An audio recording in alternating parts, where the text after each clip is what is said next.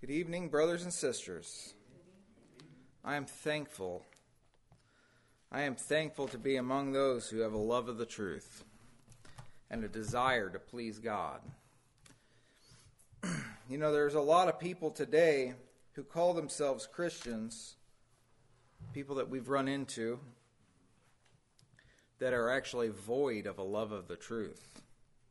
That's not me being critical. We're not critical when we say this, but it's the natural conclusion that any one of you will arrive at after speaking with these pretenders for just a few minutes. They don't have there's some people that call themselves Christians, but see, they don't have the ability to traffic into kingdom realities. They can't follow along with what you're saying. They aren't interested in the things of God. They might politely listen to you, but speaking with them about Christ and eternity doesn't stir them up.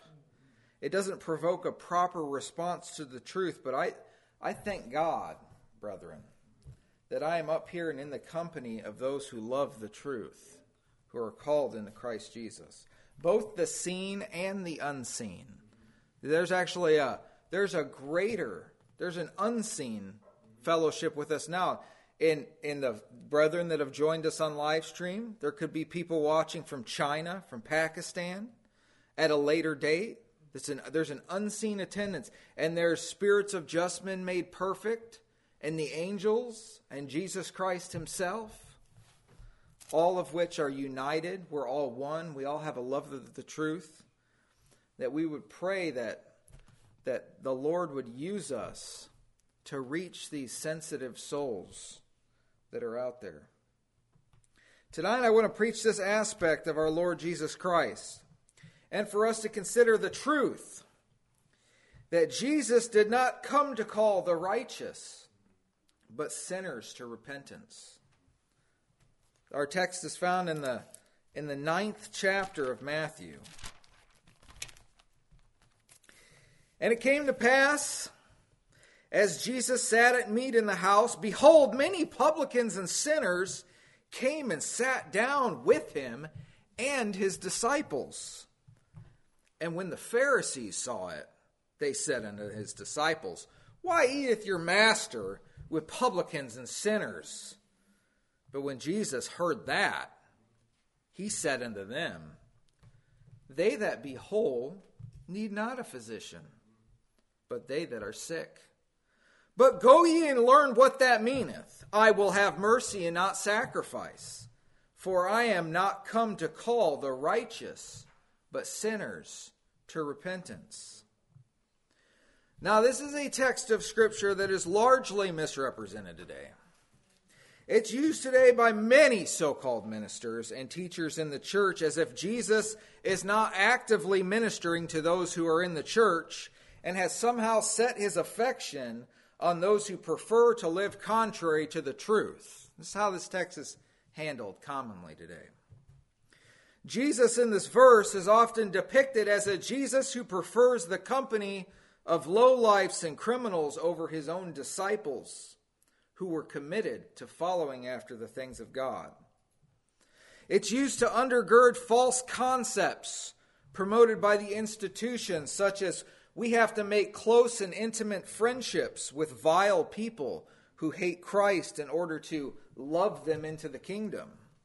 Forgetting that it is written that friendship of the world is enmity with God, and that whosoever desires to be a friend of the world actually makes themselves the enemy of God, James 4:4. Or they use this passage to teach that the gospel is only to be preached to the lost and not to the household of faith.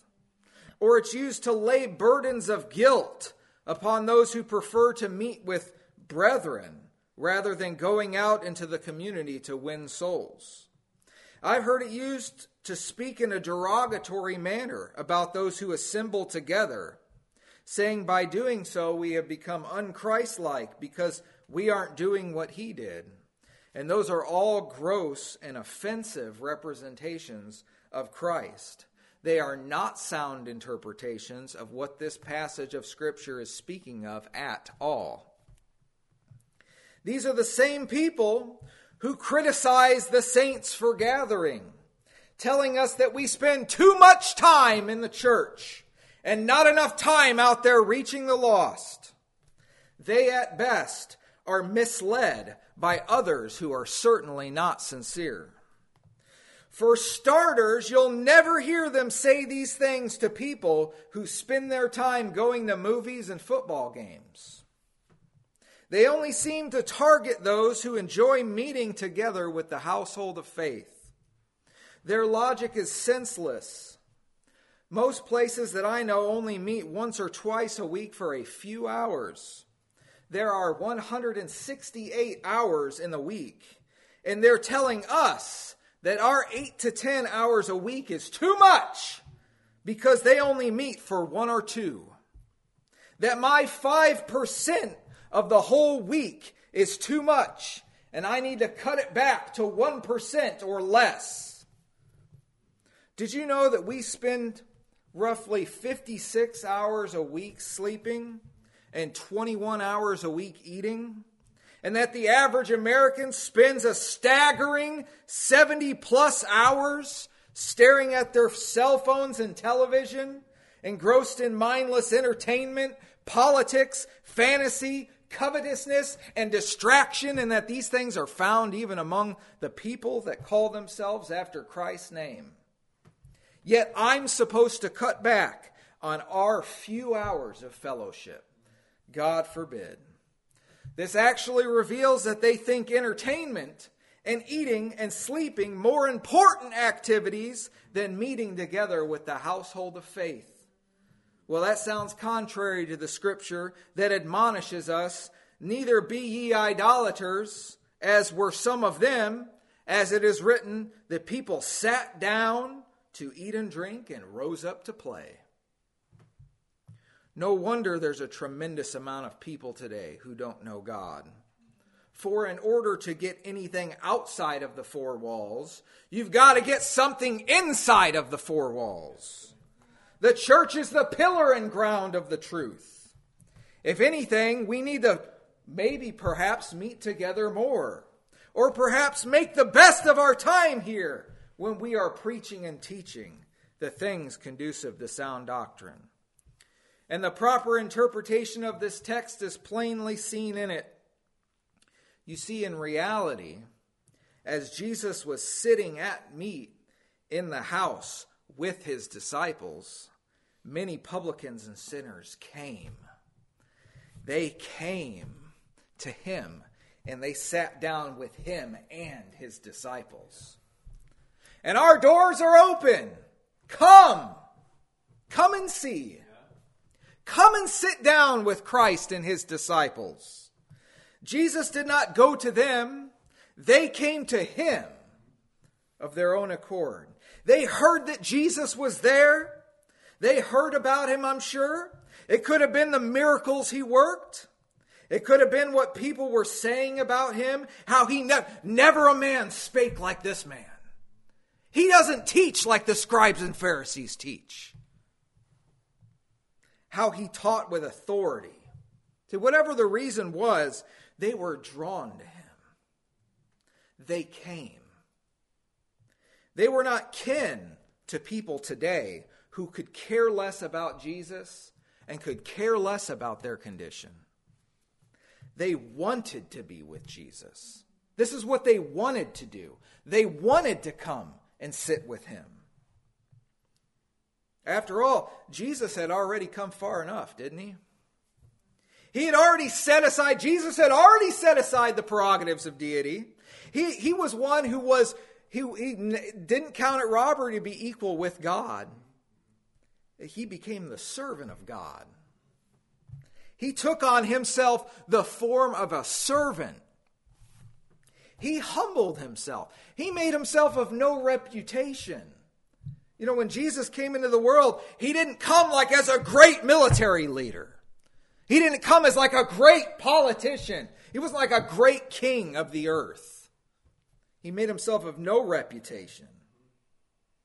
He wasn't even held in high esteem in like the religious community. He was seen as a nobody by the scribes and Pharisees. They said, can anything good come out of Galilee? He was of no reputation, brethren. He was born in a manger. He was a carpenter by profession.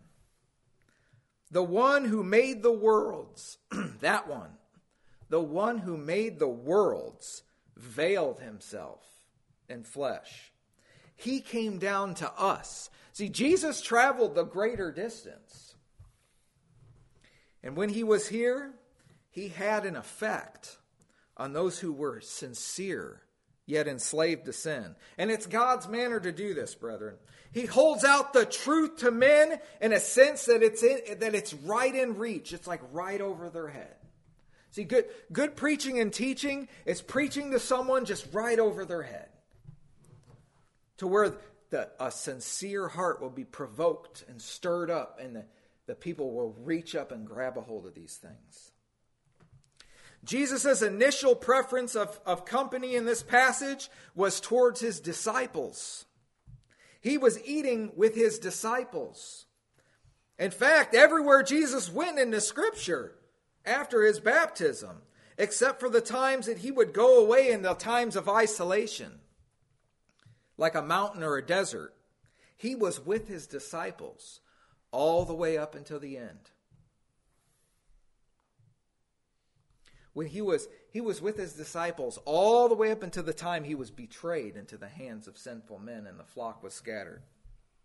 If you wanted to find Jesus, there was really only a few places that you could find him. He was either teaching in the synagogue about his Father's business, or he was in a secluded place praying and fasting, or he was with his disciples.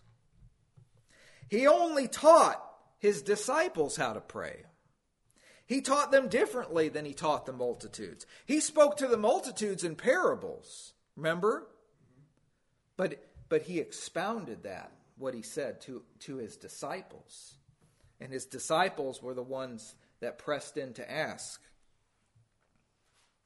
He commanded us not to cast our pearls before the swine, or to give what is holy to the dogs. And Jesus never gave the precious things of God to them either.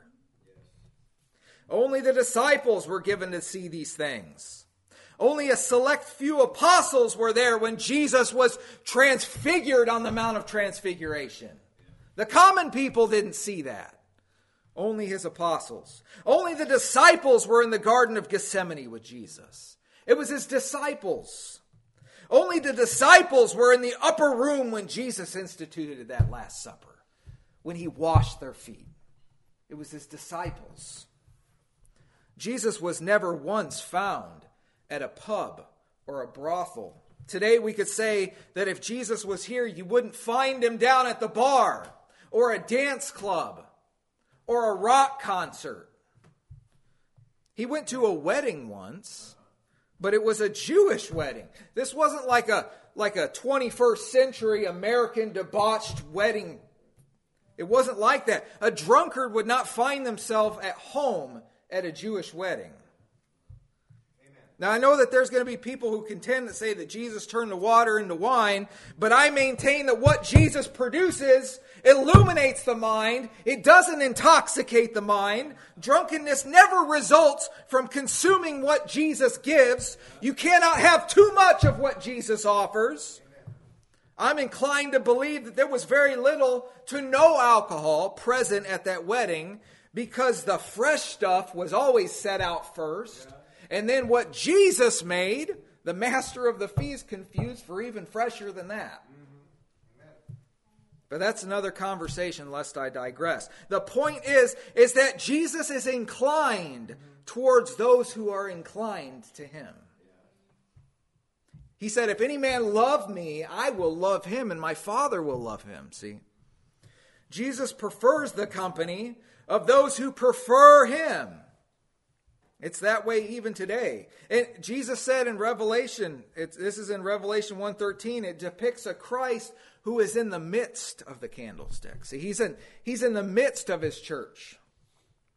It says, where two or more are gathered together in my name, there am I in the midst. See, he still prefers the company of his brethren. Jesus will not teach a person who's not left all to follow him. He said, unless a person hates his father and mother and wife and children, yea, even his own life also, he cannot be my disciple. He said, those of you who have not forsaken all that they have cannot be my disciple.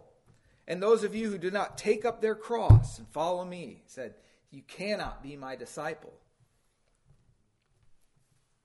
Well then, why did he not come to call the righteous?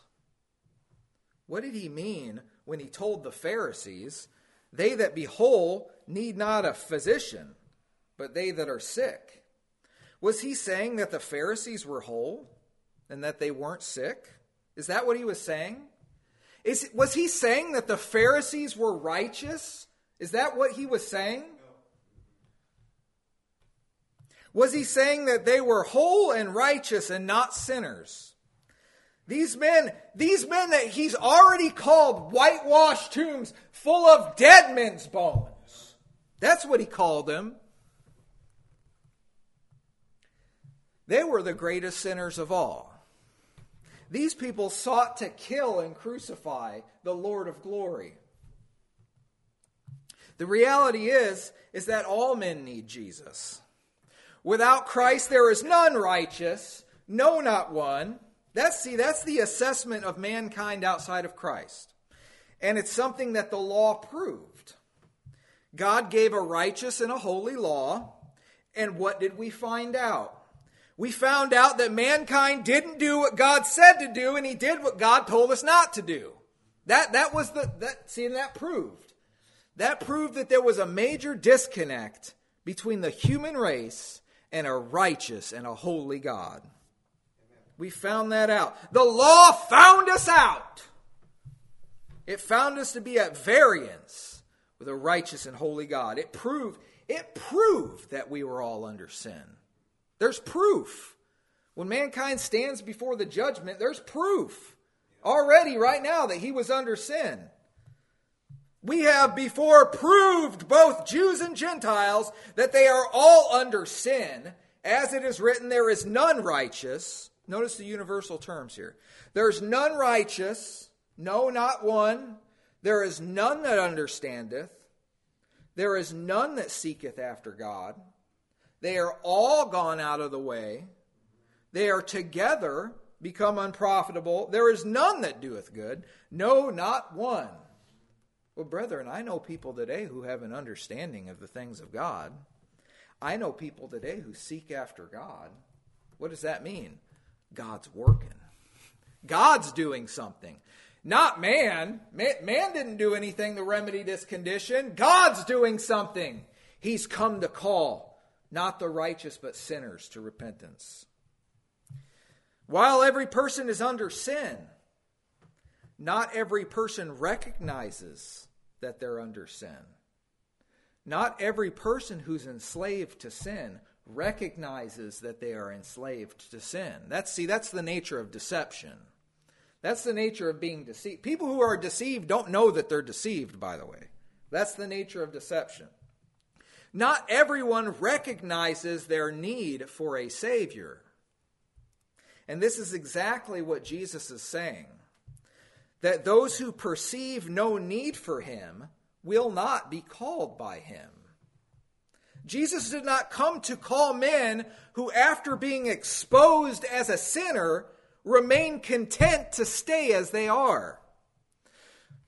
Who are not only content to live in their sin, but also claim to be in good standing with God. They're not only enslaved to sin, but they actually boast that they are righteous before God without Christ, is what he's talking about here. They have chosen to say they are righteous already without the need to come to Jesus, and this is what the Pharisees did. They said, our father is Abraham. They reckon their good standing with God based on their earthly lineage and the things they did for God. And they passed over the fact that they were entirely unmerciful.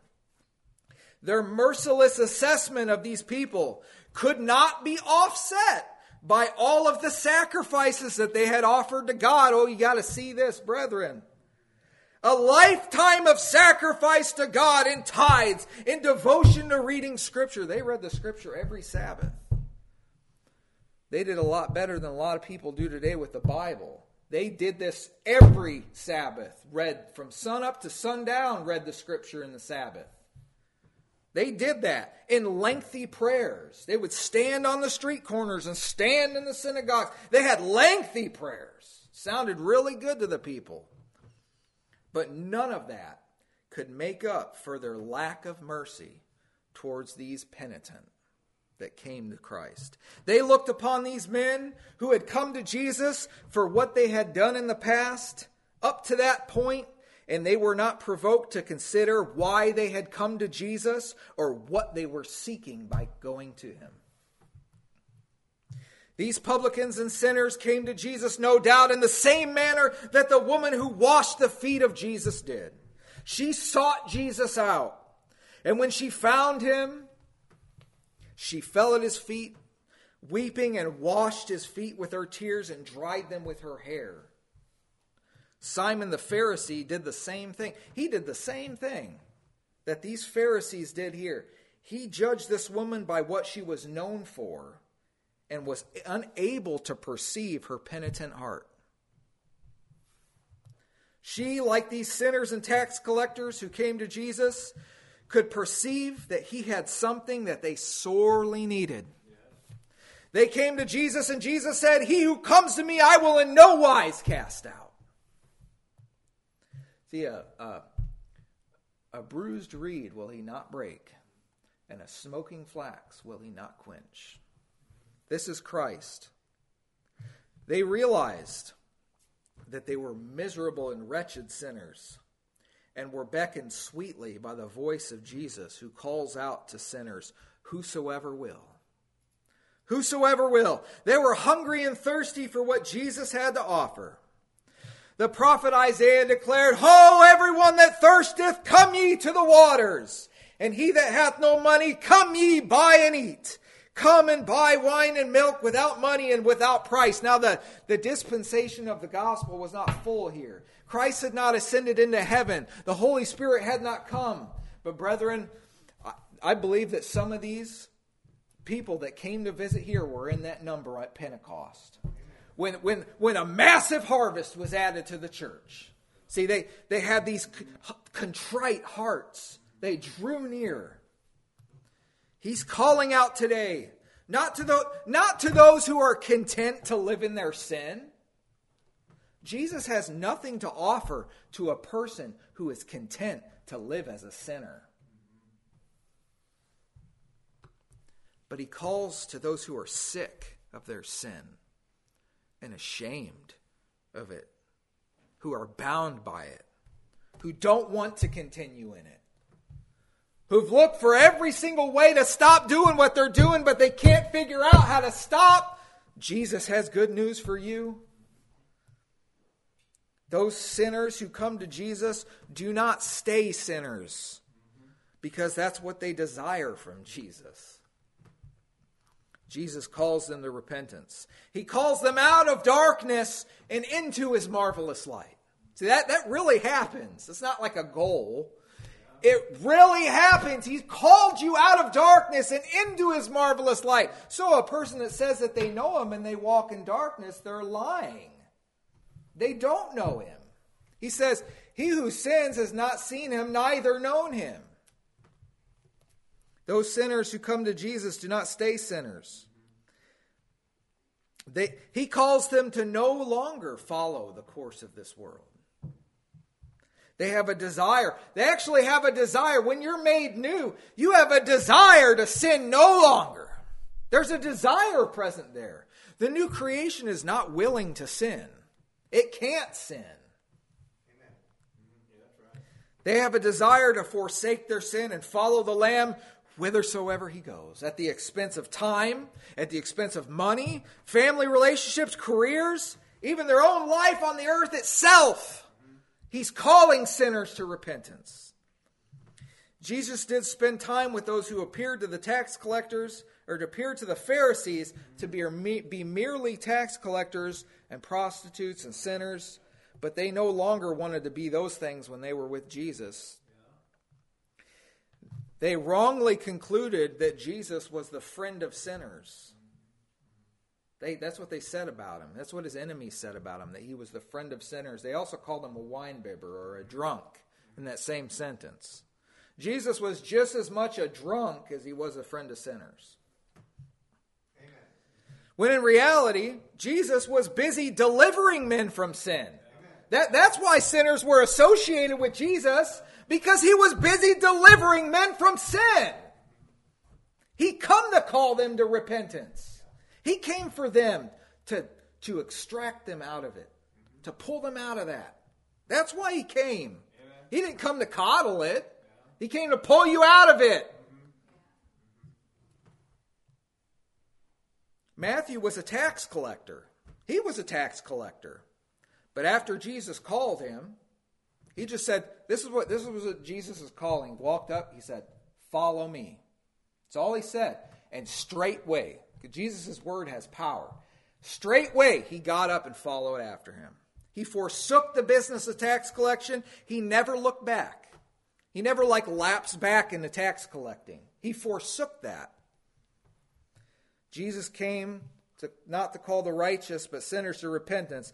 And in Christ, once a sinner comes to repentance, they are no longer a sinner. That word. A woman caught in the act of adultery was told, "Go and sin no more." Another man, after being healed, was told, "Sin no more, lest a worse thing come upon you." A person who turns from sin and is forgiven and is made new in Christ is not called a sinner anymore. Today, a lot of people are saying things.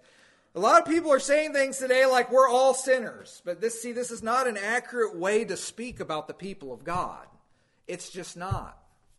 Consider what the scriptures say about sinner. Just consider this for me real quick.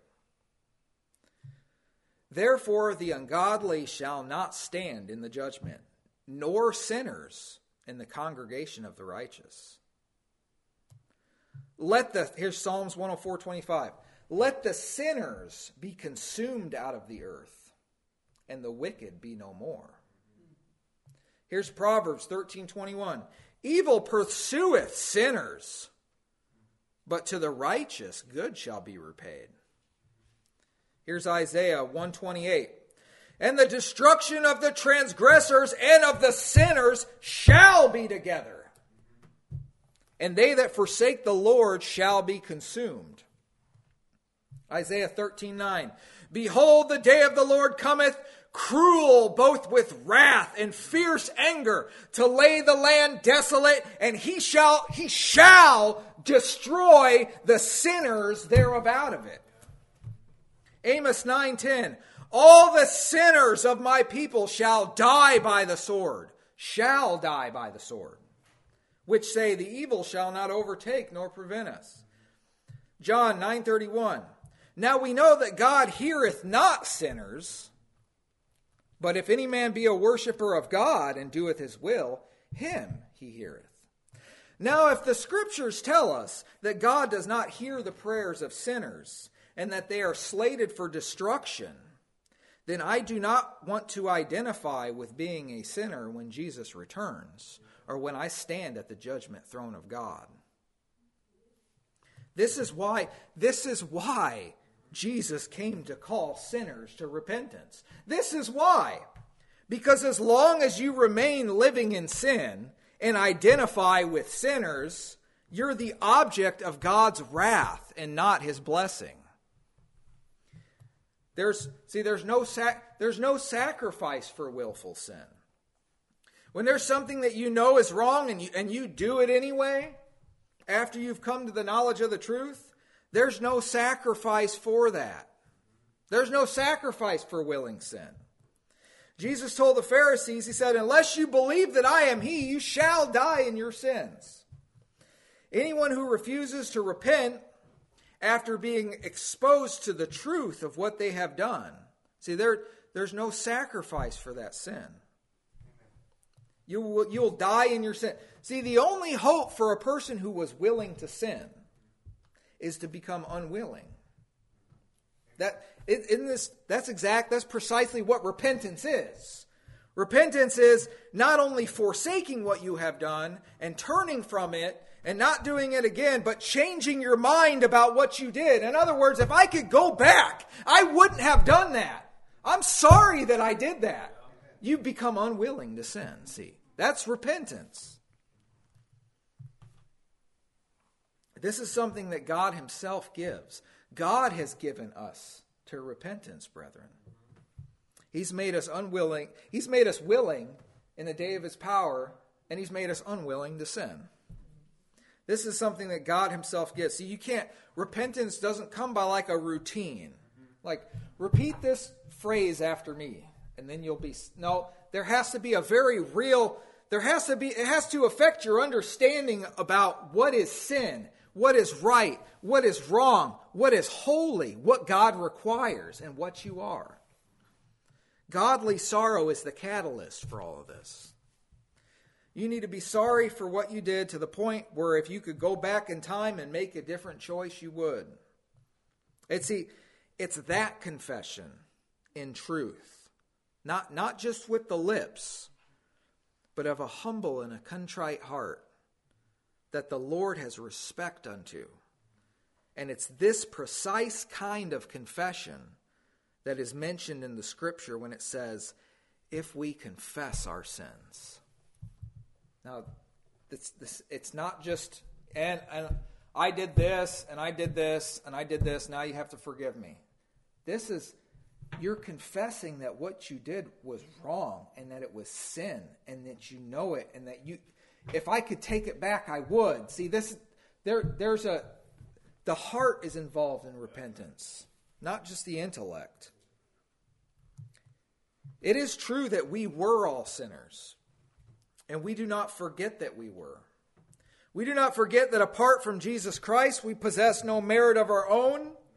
We have not forgotten that in us, that is in our flesh, dwells no good thing. We don't forget that we are wretched apart from Christ, but we do not forget what Christ has accomplished and who we are in him. We don't forget that either.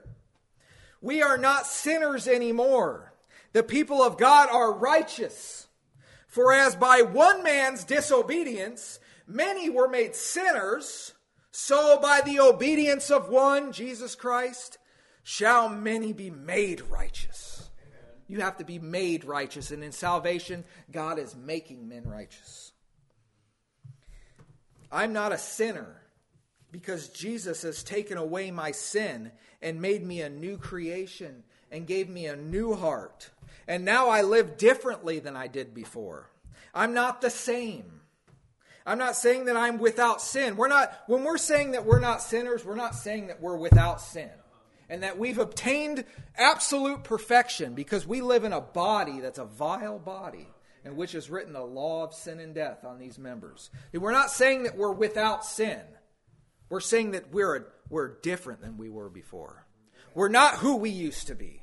We're not what we want to be yet, but praise God, we're not who we used to be, see?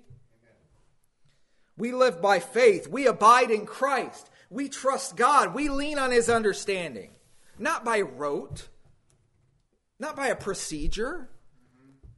This is a new and a living way. We live in this. This is who we are. We offer up our bodies as living sacrifice to him. Sin is not our default anymore. When the body wants to default to sin, you've got another part of you that defaults to righteousness. And the flesh wars against the spirit. And the spirit wars against the flesh.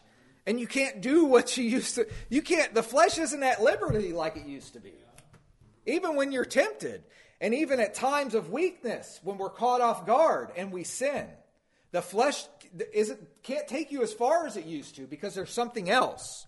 There's something else that wars against it. And the spirit, we can't go, would be to God that we never had to contend with sin ever again. That we never had to contend with that. That we could only think about God all the time and only do righteousness all the time, without hindrance, without having to fight, without having to wear armor. But there's this thing that's contrary to us, that wars against our spirit. But one day it's going to be gone. Amen. One day that's going to be gone. It's not going to be here anymore. Real followers of Jesus live up to what they know. If they sin, they do not continue in it. They confess it and forsake it. Among those who are pressing in for the mark of the high calling of God in Christ Jesus, who are sojourning in this present evil world, sin is becoming more and more the exception and less the norm. We as children of God are not willing to sin. And when we do become aware that sin has occurred or is present, we are not willing for that sin to remain, but forsake it and confess it to God. Praise God for such a provision as that. Amen. Praise God for such an arrangement as that. Let us be among the ones who are always aware of such a... See, we're always aware of our need for Christ. There will never be a point in this life or in the life after where we can say, oh, okay, well, we're good enough. We don't need Christ anymore. God forbid. We need Him. We need Him every hour, like the hymn writer wrote. I need Thee every hour. If you're hearing this today and you know you're not right with God, Jesus is calling you to repentance. Will you answer the call and come to Him? He will, along with His people, not cast you out, but will lift you up. He came not to call the righteous, but sinners to repentance. And are you believing in Him today, brethren? Are you trusting in Him? Are you leaning the weight of your soul on Him? Then you're with good company. Amen. For Jesus prefers His own.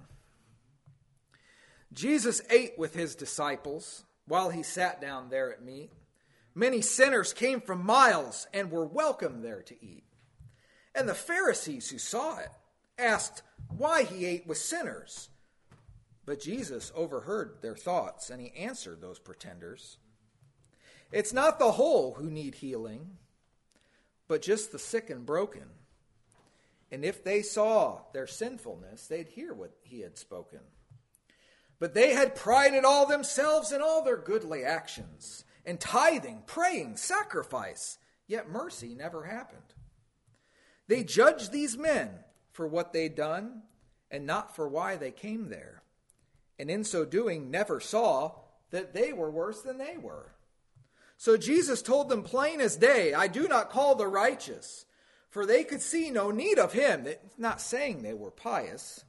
Jesus, He calls the worst of us, but calls us to repentance. To those who won't admit their sin, He speaketh not one sentence. Praise God for Jesus calling us sinners, to repentance, and that He will not cast us out, but made for us an entrance. We know that we aren't perfect yet, but now this one thing is plain. We aren't the sinners we once were, not the same as when we came. Thank you, brethren, and thank the Lord for the Jesus who came to save sinners. Amen. I'd like to open up the floor for comments or discussion. Brother Robert. Yeah, I appreciated this message tonight. This message highlighted the power of the gospel. See, the gospel, if you just walk with Christ and believe the gospel, you'll find yourself in different circumstances that you really can't manage on your own. But Christ is at the right hand of God, and you believe the gospel, you believe He's working in you, and we can have the heart of Jesus. When we look at sinners, when we look at people we can have His heart. Amen. And that's how we're seeking, just like Jesus is seeking, but He's using His people. Amen. His people are out there talking out, living out what it means to be a believer, and I'm not ashamed of the cross of Christ. Amen.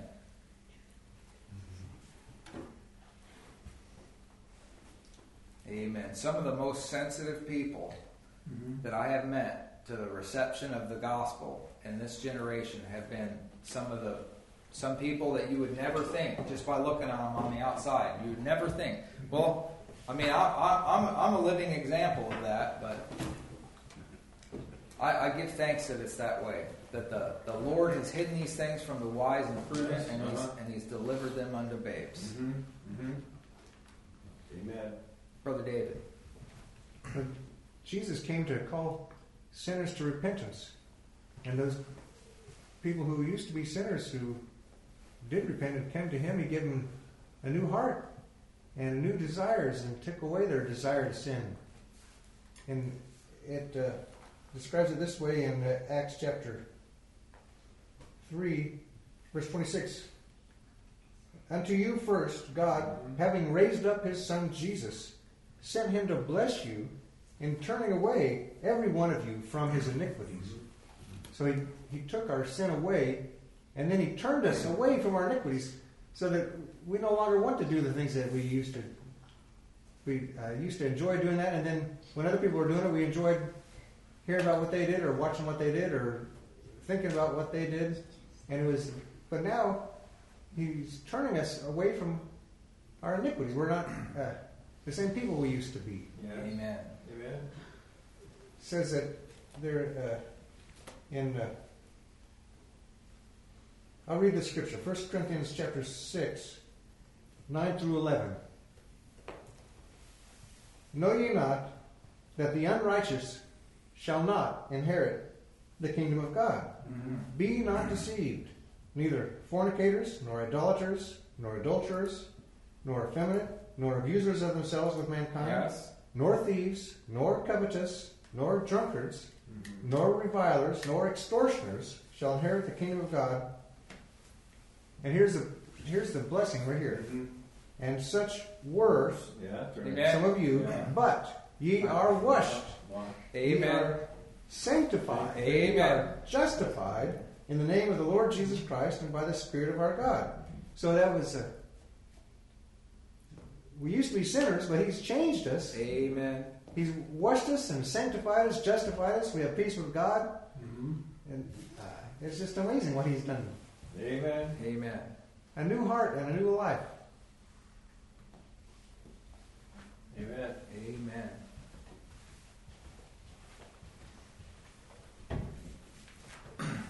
Thank you, brethren. Sister Lita has our song for the Lord's